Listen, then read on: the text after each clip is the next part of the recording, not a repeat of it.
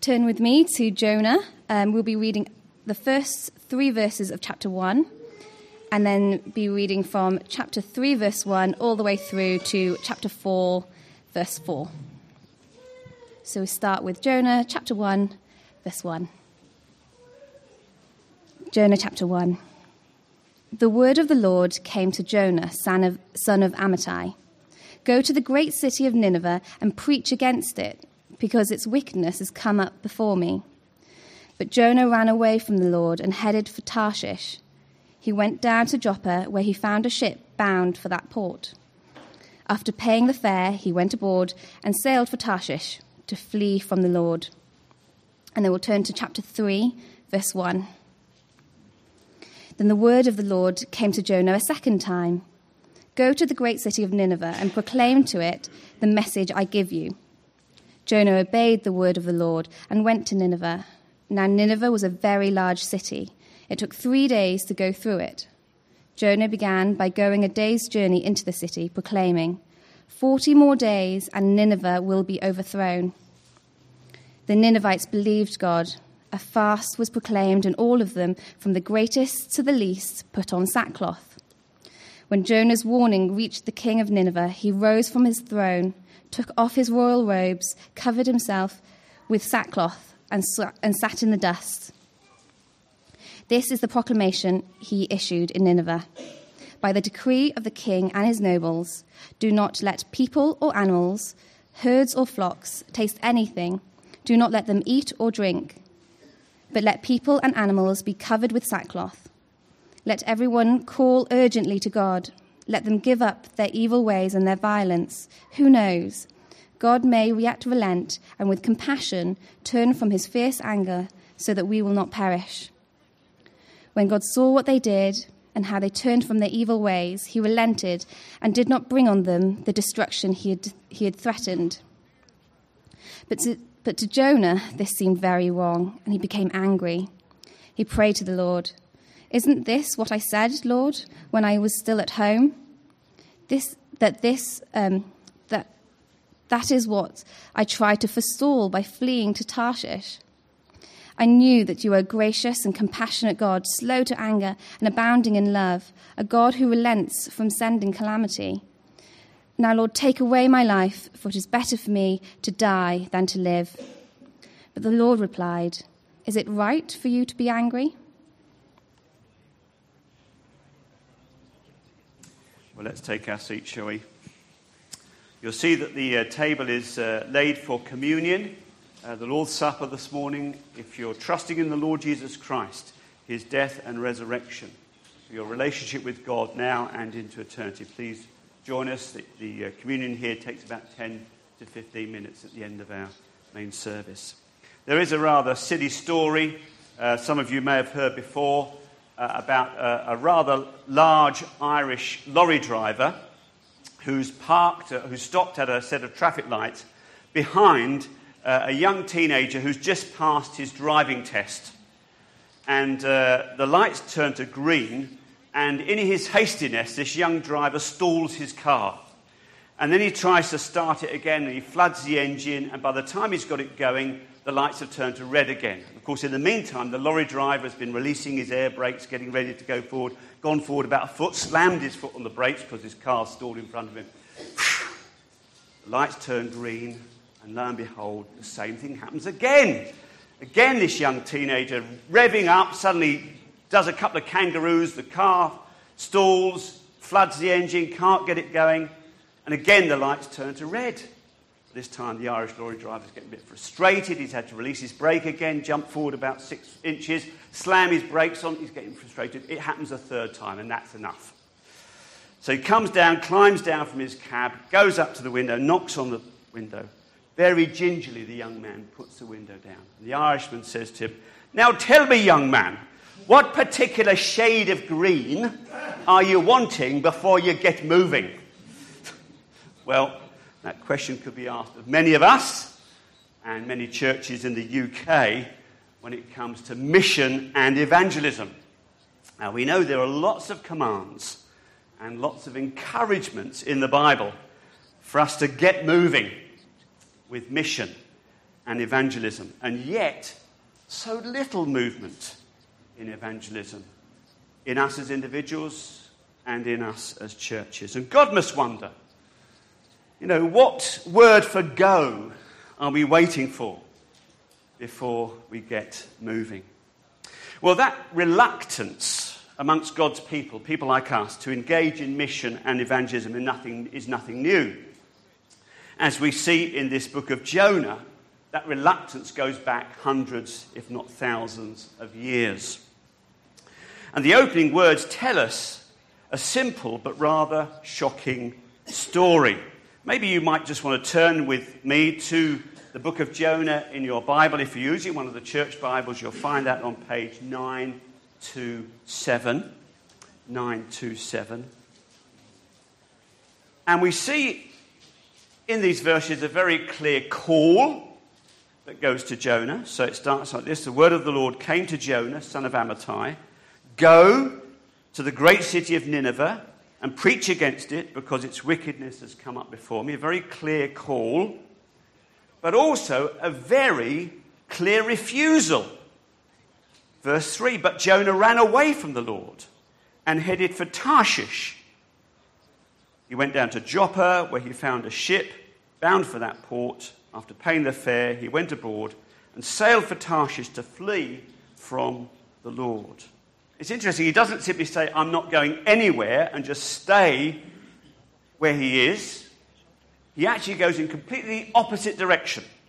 So Nineveh was kind of east from where he was living, and he goes deliberately west from where he was living. He goes in completely the opposite direction. You can see that if it had been left to people like Jonah, so typical of God's people at that time, then the warning of God's judgment and the opportunity to repent and be saved would never have gone beyond the boundaries of Israel. You might say that God's people at that time, like Jonah, were happy to keep their light under a bushel, to keep the word of God just to themselves and keep it hidden from others. But God had another prophet with a very different spirit, who would one day come willingly. Jesus, his only Son, who's brought before us this morning in these elements of our communion table. And that prophet, Jesus, would very willingly come with the word of God's warning to people in danger. And that prophet would very willingly come and point people to the path of repentance and to the place of salvation. This morning it's because of Jesus and his love for people like us that the message of grace has crossed and continues to cross the many boundaries in our world. So let me just try and sum up the message of the Bible to us this morning simply and clearly like this. We're going to put it up on the screen. God wants you and I to do the work of Jonah, but in the spirit of Jesus. He wants us to do the work of Jonah, but in the spirit of Jesus. And this morning we're simply just going to look at those two things. The work of Jonah and the spirit of Jesus. Well, the work of Jonah is very clear. We're going to put it up on the screen. It's simply this: to take God's word into God's world. Now, this book of Jonah is not the only place where we come across this prophet, and we find him also in the book of 2 Kings, chapter 14, verses 23 to 27. We're just going to put that up on the screen.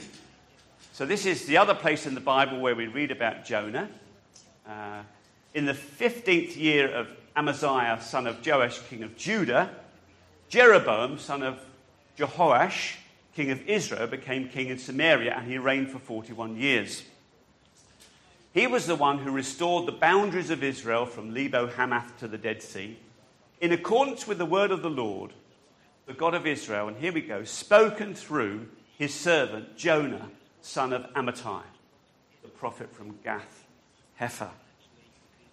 So here we have Jonah in the center of Israel, prophesying to the king of Israel and saying that that king was going to restore some of the boundaries of Israel, probably through victory in battle.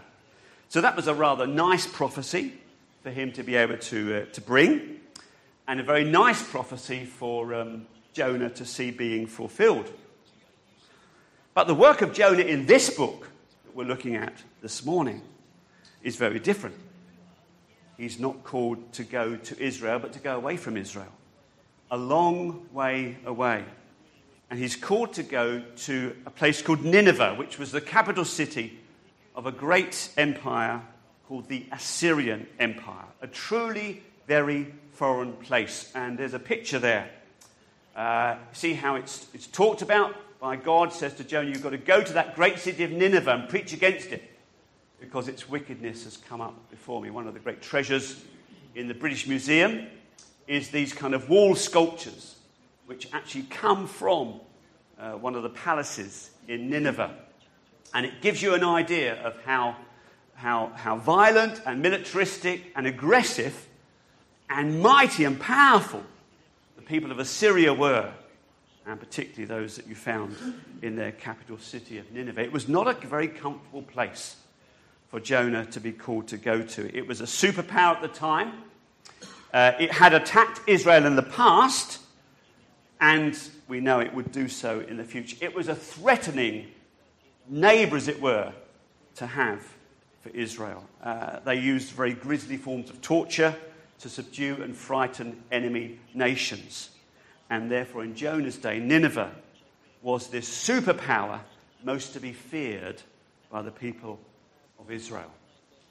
The place, therefore, least likely to find one of God's servants.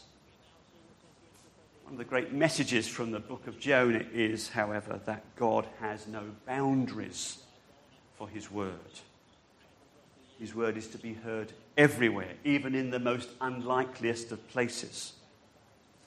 Right at the very beginning, when God called Abraham to be his own, he said, all nations of the earth would be blessed through you. That was the work of Jonah, to take God's word to God's world, to everywhere, to everyone. There's no boundaries. He wants to bring his word even to you, no matter how distant you might feel sometimes from him. No matter what things have happened in the past that make you think, well, he's not interested in me. There's no boundaries with God's word. His word is for his whole world.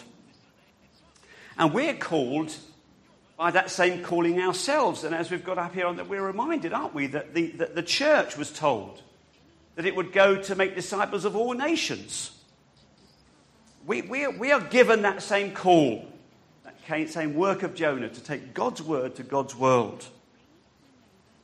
But we're often very slow to respond to that.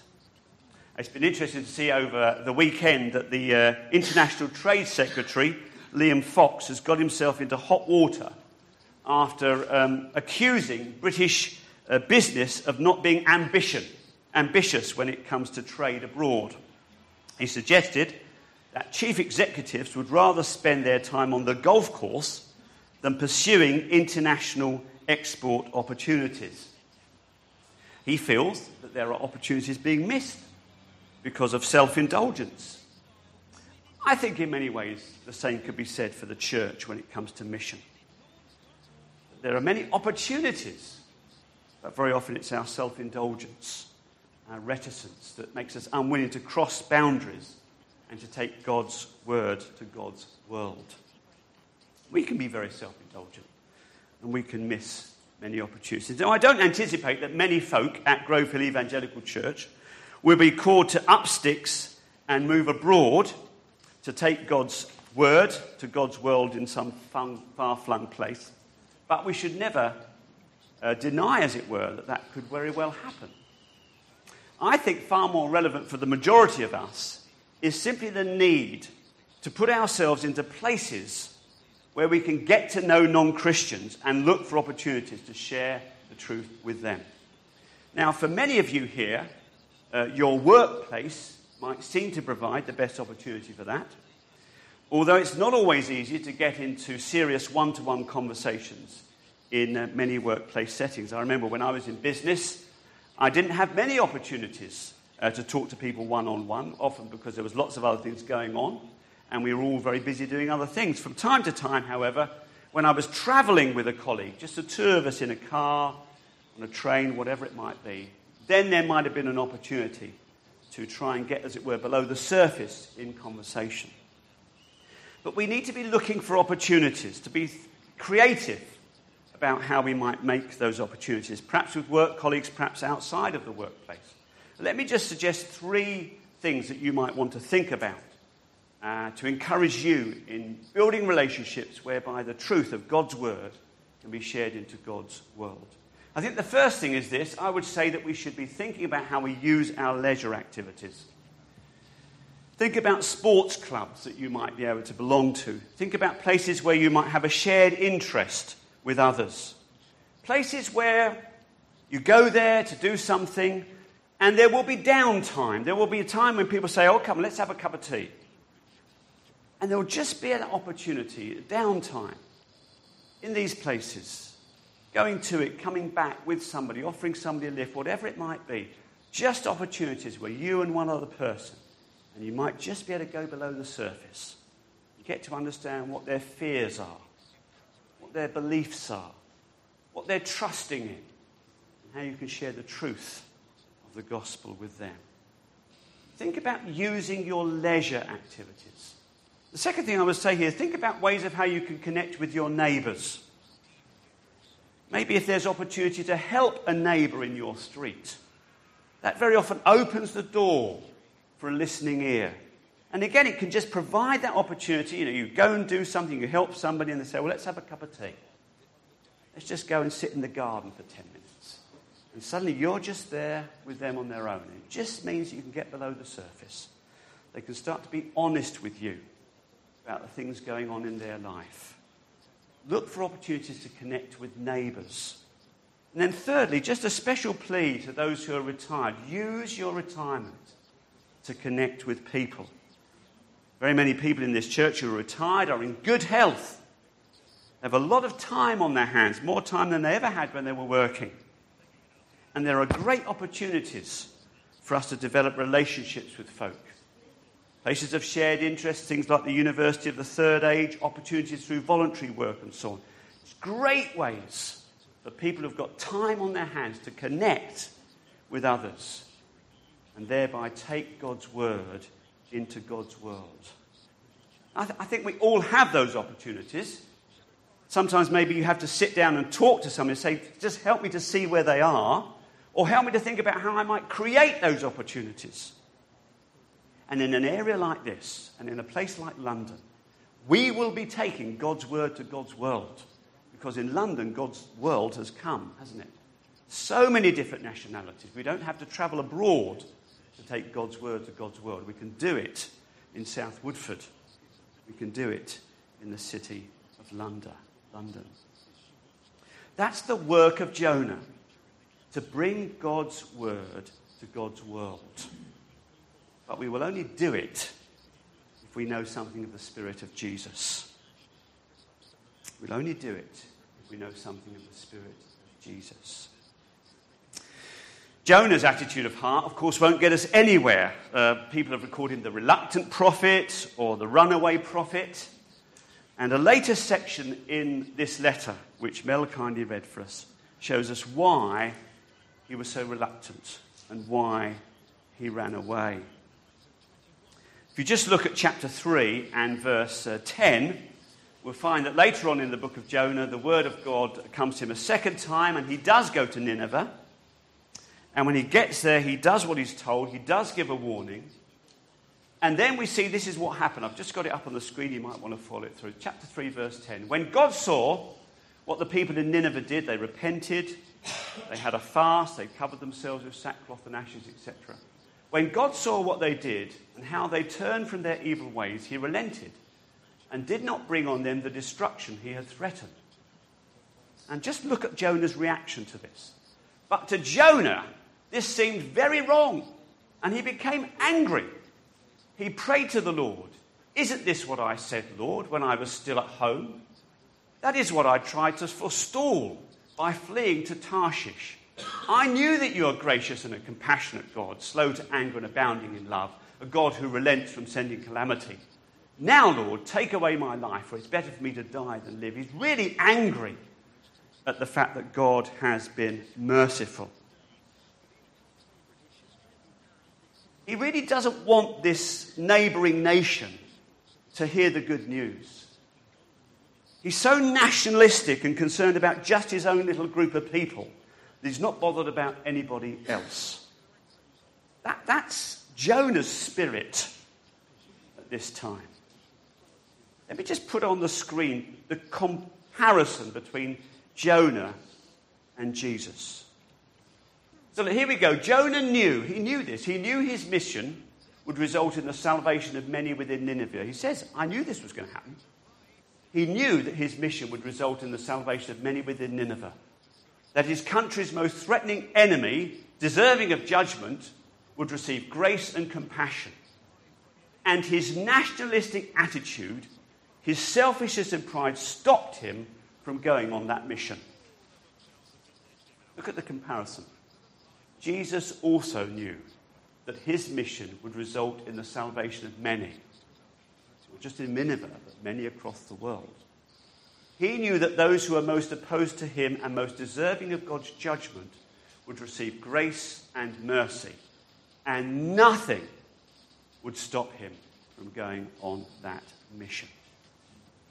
Nothing would stop him from going on that mission. I think these elements before us this morning give us a glimpse into what it cost the Lord Jesus to be able to bring the message of grace and compassion to a people deserving of judgment. Here we have a typical section from the end of one of the Gospels. Jesus went with his disciples to a place called Gethsemane, and he said to them, sit here while I go over there and pray. He took Peter and the two sons of Zebedee along with him, and he began to be sorrowful and troubled. Then he said to them, my soul is overwhelmed with sorrow to the point of death, but stay here and keep watch with me. Going a little further, he fell with his face to the ground and prayed, my Father, if it is possible, may this cup be taken from me, yet not as I will, but as you will. So look, if you and I are going to be engaged in the work of Jonah, we will have to do it in the spirit of Jesus. And something of that spirit we just kind of put up on the screen here, look. We have to do it in the spirit of Jesus, who for the joy set before him endured the cross. Just understand that. What we're seeing here is, what is the spirit of Jesus? The spirit of Jesus is this. For the joy of seeing people like you and I, deserving of judgment, receiving grace and compassion, the joy of that was enough to make Jesus endure the cross. To endure the unendurable. And I just want to ask this question of you. Will a similar joy motivate you this morning to be involved in mission, witness, evangelism? So think about that work colleague who's fixated with money and with status, whose foolishness and pride has come up before God. Think about the fact that that individual can receive grace and compassion through you. Now, would that bring you joy? If it would, that is the spirit of Jesus. Or think about that neighbour who's declining in health with no future hope, and whose failure ever to acknowledge their Creator has come up before God. They can know forgiveness, assurance of grace in glory through you. And that would bring you great joy, wouldn't it? That's the spirit of Jesus. And that friend of yours who's trapped in a false religion, whose neglect of Jesus is galling to our Heavenly Father, that individual can know the truth about Christ and his great work of reconciliation through you. And that would bring you great joy, wouldn't it? That's the Spirit of Jesus. Let me just end by reminding you of this. Somebody doing the work of Jonah in the Spirit of Jesus brought the message of the gospel to you. And it gave them exceeding joy when they saw you respond to that. That joy is available for you and I when we do the work of Jonah in the Spirit of Jesus. Well, let's just pause for a minute. We might just want to dwell on those things for a while before we sing our final hymn and come around these elements. As we have these things before us, let's just think about the work of Jonah.